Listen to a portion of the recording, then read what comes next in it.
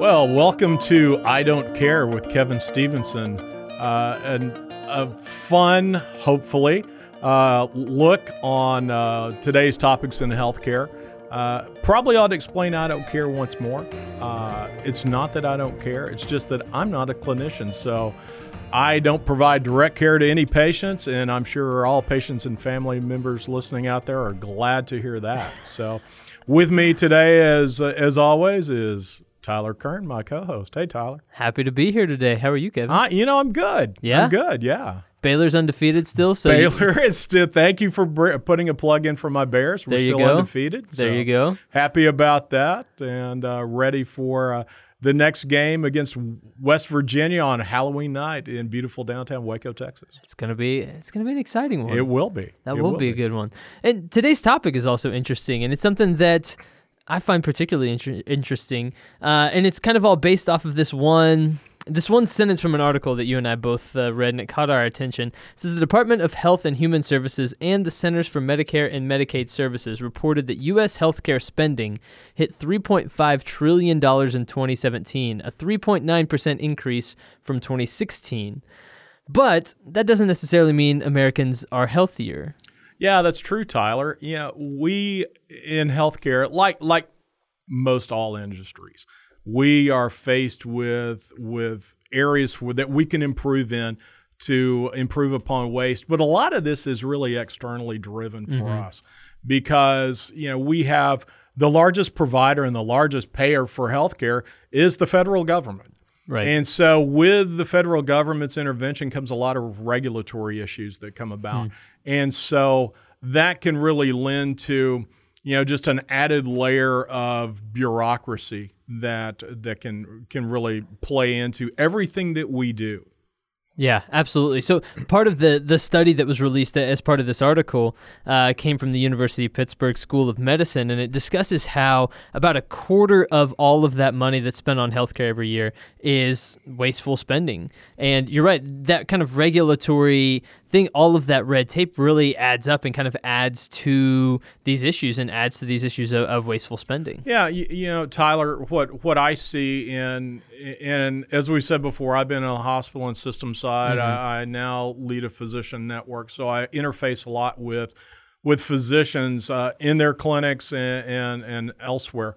And so I get to see a lot of opportunities that where we could really improve upon.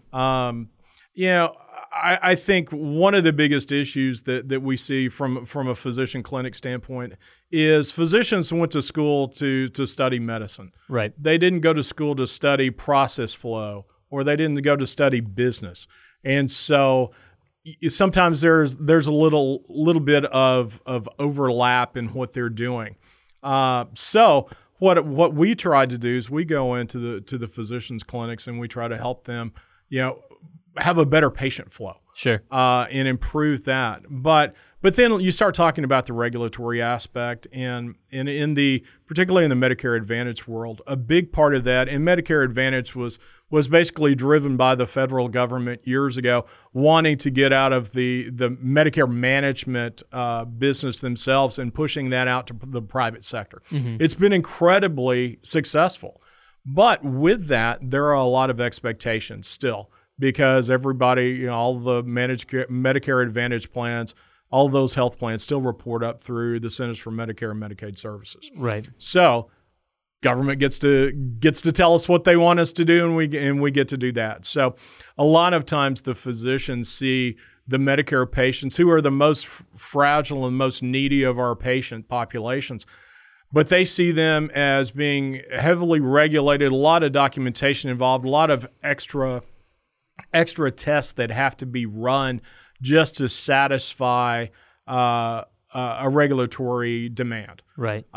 Many of our offices too see the fact that whenever they're working with or whenever they accept multiple health plans, they sometimes have to bring on 2, 3, 4 employees just to deal with insurance. Right. And so that's why we're seeing honestly, a lot of physicians who have decided not to take Medicare, decided not to take Medicaid, and many physicians are even moving totally out of the insurance market and going to a concierge medicine cash pay type standpoint, Right. because they see the waste, and for a physician, the biggest thing that they don't want to waste is their time.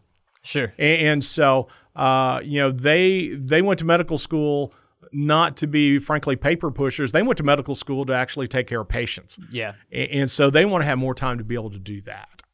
Would you say that just in your time that you spend interfacing with physicians on a regular basis, that is the biggest maybe topic of concern or biggest issue that they continue to raise, is that they have to spend too much time doing things other than actually caring for patients? Yeah, absolutely, Tyler. Yeah, it's also like the same thing with public education and teachers. We've talked about that topic too. Right. Yeah, there's so much documentation involved now, and over documentation that they can't do the core business that they got into that industry for. Right. And so that's why doctors are becoming frustrated. All providers are really becoming frustrated with that. So so let's step back a little bit from the physician space, and let's go talk about the hospital space and facility space. Same thing.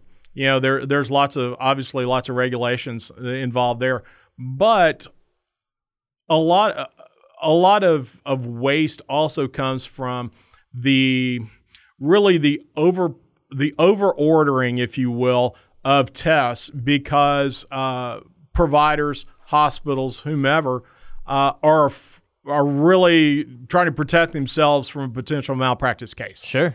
And so, you see multiple tests being ordered just to make sure that every possible outcome, frankly, has tried to be addressed. That's really interesting. And what's a solution to that, I suppose? Is it just to be more vigilant about trying to cut down on frivolous lawsuits and things like that? Or how can that be remedied, I suppose? From that standpoint, certainly tort reform has helped some. Yeah. But there are always going to be people who want to make a buck off of something that frankly could be totally accidental. Yeah. And so that's one area that certainly could be addressed. And again, overregulation. Back many years ago, and I'm not going to dig way into the weeds on this, but anti-kickback and star clause really precluded how physicians and hospitals and other facilities can work together because of the potential that, frankly, a very few individuals took part in, but the potential to game the system. Right. Okay. And so there are regulations where physicians cannot refer to any facilities where they might have a financial interest. Even though that might be the best facility and the nearest facility for their patient, they can't. Sure. And so little things like that kind of, there are barriers that preclude a more seamless flow of care. One of the things that I have done a couple of podcasts and interviews on recently is just the use of data in healthcare and the inability at times for departments to communicate with one another and for information to flow as freely as it needs to. And that to me seems like another source where the same job is being done multiple times. Yeah. And that has to be one of the things that is considered when you talk about waste. Tyler, you're a mind reader, because interoperability is a real issue. The ability to communicate across multiple platforms. In the hospital space, for example, you've got multiple physicians on your medical staff. Well, there are hundreds of electronic health records out there. And unless the physicians are actually employed by that hospital or system, they're going to be on who knows which EHR that they selected. And so trying to communicate across platforms is very difficult. And then that becomes incredibly wasteful, because there are some physicians certainly that work off-site now. Pathology, oftentimes radiology, they're working off-site. And so if there are issues between the EHRs, electronic health records, I got to quit using acronyms, the electronic health records not being able to communicate, that also slows down the process of caring for that patient. Absolutely. And just even when you mention having, people on staff just to deal with insurance, having 3 or 4 people, all of these things. And part of that is also just that the public, at least someone like me who's on the outside looking in of the healthcare industry, I don't understand diddly about insurance really. And so like those people are necessary for me just to help understand what I'm supposed to know about insurance, if that makes sense. Yeah, it does. So, it does. So it feels like, I don't know, the public not having as much education on this kind of stuff is also kind of one of those things where there have to be people to help educate the public on what exactly they're getting into. Tyler, that's exactly right. And we've talked about that before, people taking more of a vested interest in their own health care. Mm-hmm. And I think that's going to be key going forward, is people just have to, healthcare is a major part of all of our lives. Yeah. And so we need to be better educated on that, not only taking better care of ourselves, certainly, but also, frankly, the financing of that. And I'll say a lot of that, comes back upon us as an industry because we haven't been the most transparent industry. And that's changing. And I think that's certainly changing for the better, because if I have a high deductible health plan, I want to go out and find out what an MRI is going to cost for me. Right. And so by being more transparent, we're able to do that. But, and so again, that goes back to, there's a lot of potential there for waste of resources. Mm-hmm. I think as we kind of get away from discussing the problems and start talking more about the solutions, one of the things that came to my mind was something that we've talked about in one of our earlier podcasts, which is social determinants of health and taking a more proactive approach to health rather than reactive. And I wonder if that can't eventually help kind of curb some of the waste so that you're preventing doctor's visits that don't need to happen and things like that. And so you're able to maybe cut down on some of these costs that are incurred anytime somebody steps into an office. Right. One of the biggest areas of waste that we see is frankly people going to the emergency room right. Unnecessarily. And that's a huge waste, not only a waste of cost, but it's also a large waste of time and resources for the facility too.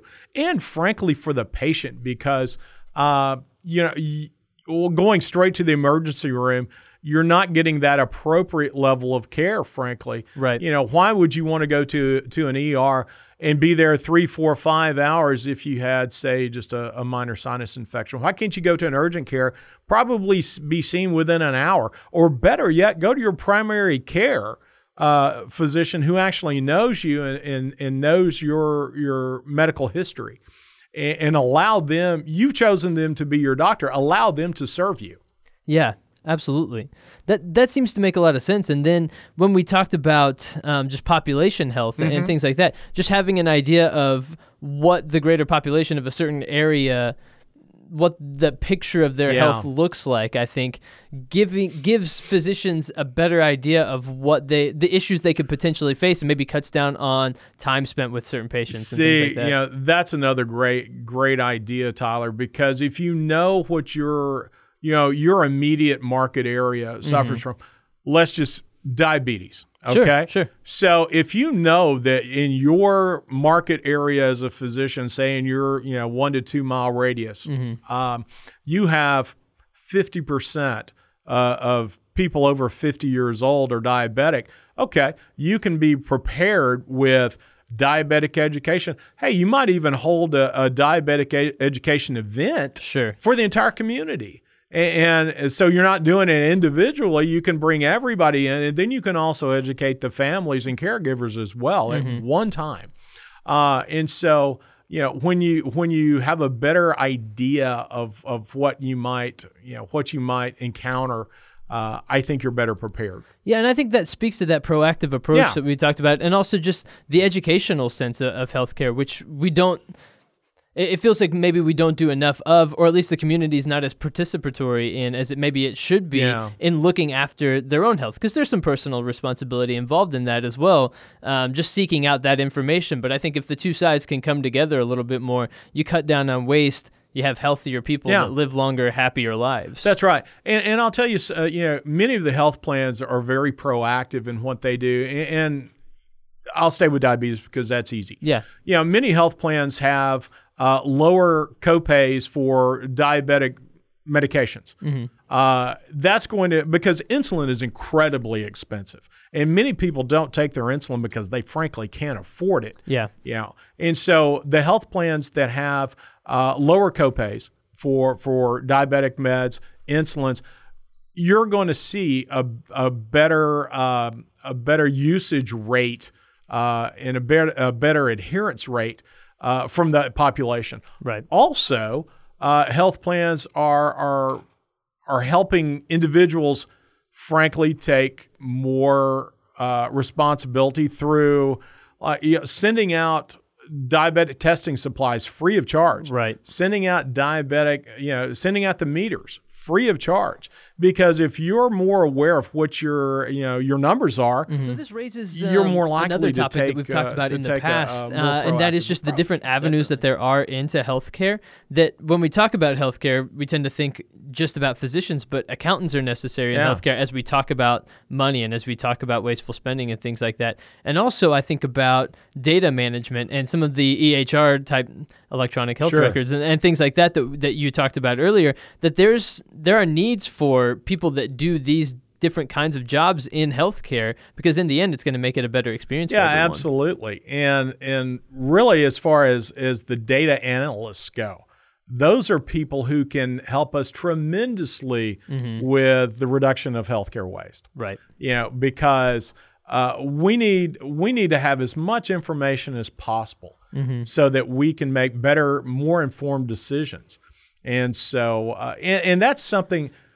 We've always had information, but as far as bringing in the information in a way where we can really utilize that in a wide variety of ways.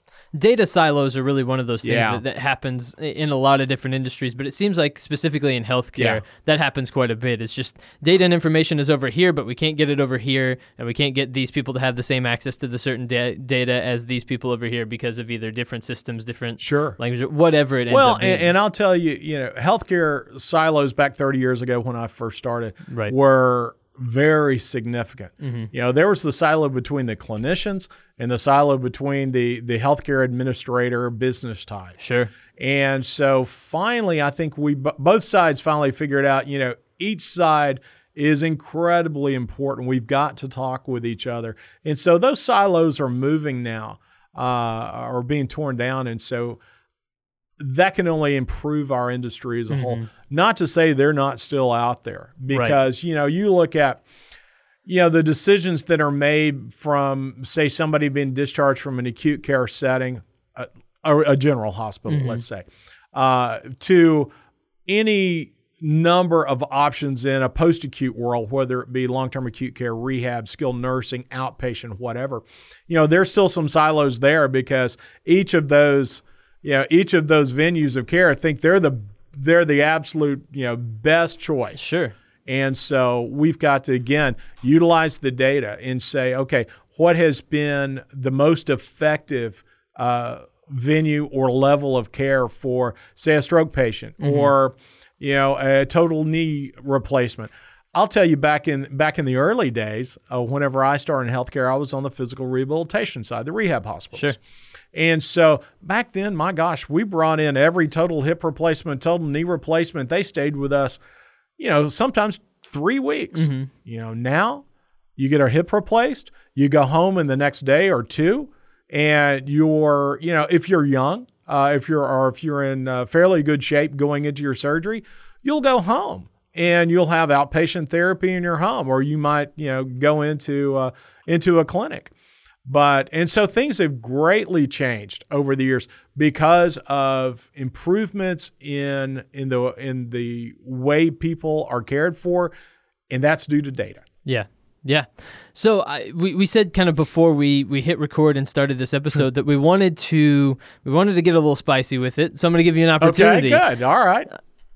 If tomorrow you were put in charge and it was up to you to reduce wasteful spending across the healthcare industry, what are the first things that you're doing? Is it removing some of that red tape and some of that regulatory waste that takes place in healthcare? Absolutely. That would be the first thing I would look at. It would be to do a complete review of all the regulations that are really impeding care and that are causing the redundancy of various testing that occurs now.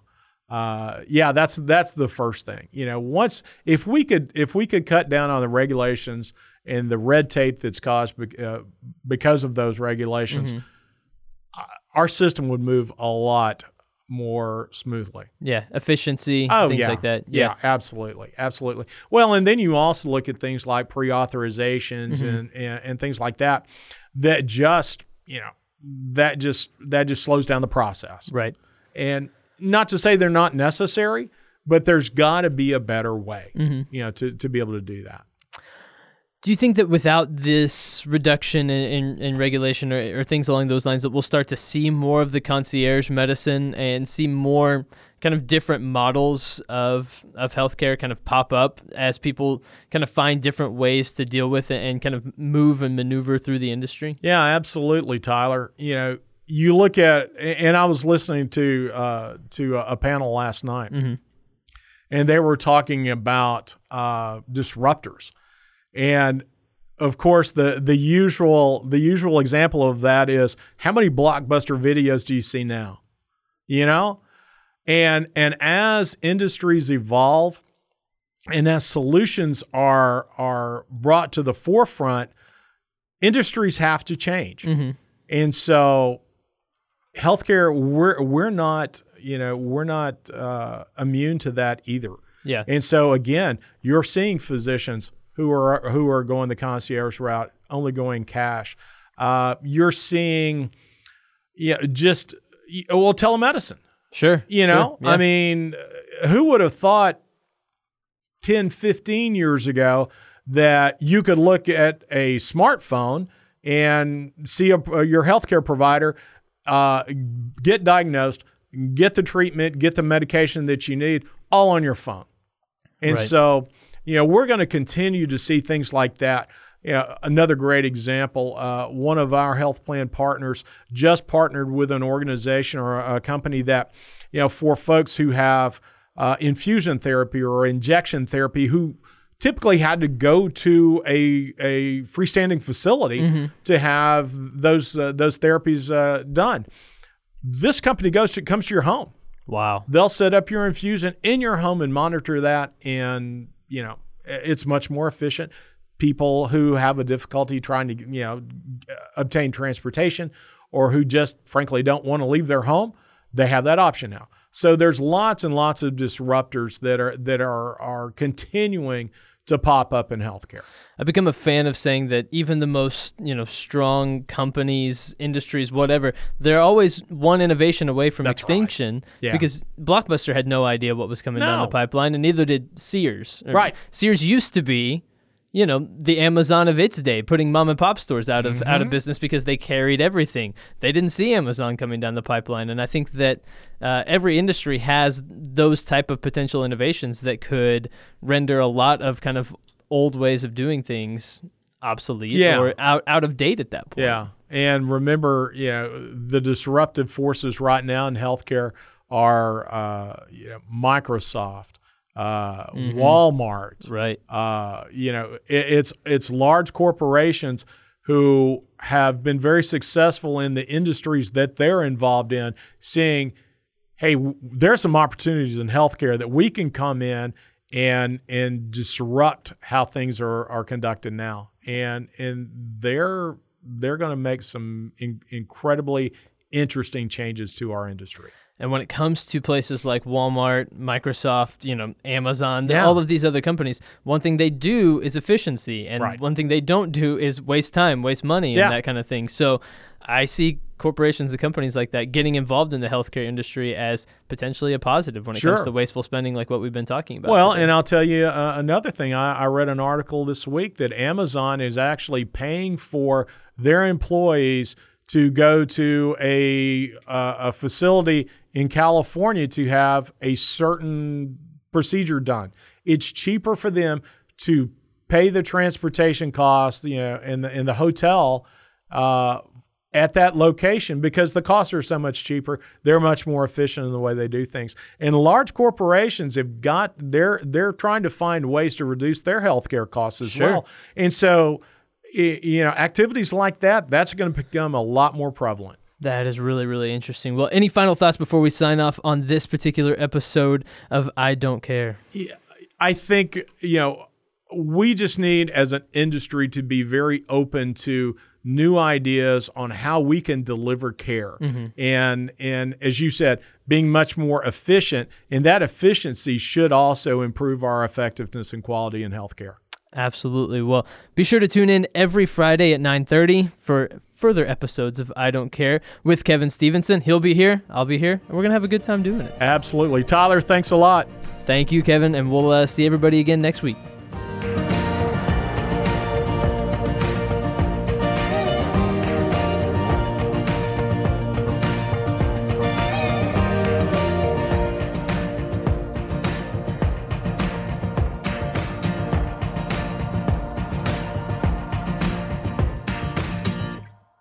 You're listening to Market Scale, the leader in B2B content creation. Cloud computing, what is it? It's really not something floating in the clouds. I'm Jerry Mecca, and this is the Mecca Minute. It's very definitely hard physical infrastructure set throughout the world. It's the latest iteration of time sharing, where instead of owning your own computer, somebody else owns the gear, storage, memory, and they sell it back to you for profit. For consumers, it's a cheap place to store your files or use cloud apps for doing your taxes or inviting your friends to a party. For companies, it's much different. Amazon, Microsoft, and Google are the big ones who've made the long-term commitment to owning, and by moving to the cloud, you're making a long-term commitment to them. For startups, it's the way to go. You pay as you go, you get discounts as you use more. For companies who own their own gear, change is hard. To fully realize the promise of the cloud, companies must surrender and learn a new way to build their futures in someone else's sandbox.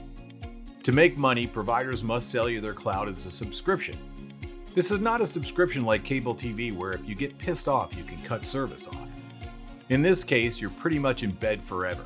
Don't let anybody tell you that if you go with Amazon, you could always switch to the other guy if service sucks. Not true. The reality is changes can be painful, and in many respects, more painful than anything you'd go through when you owned your own gear. However, considering the frequency by which technology improves, you won't have to worry about being left behind anymore. But go in with your eyes wide open. Maybe even contract a specialist to show you a path to minimize cost, maximize value, and most importantly, safeguard your info. Knowing what we know now, Ben Franklin would have had to revise his famous quote to read, "In this world, nothing can be certain, except death, taxes, and the cloud." I'm Jerry Mecca, and this has been the Mecca Minute. Would you like to be a content contributor on MarketScale? Connect with us on marketscale.com and ask us for an exclusive invite today.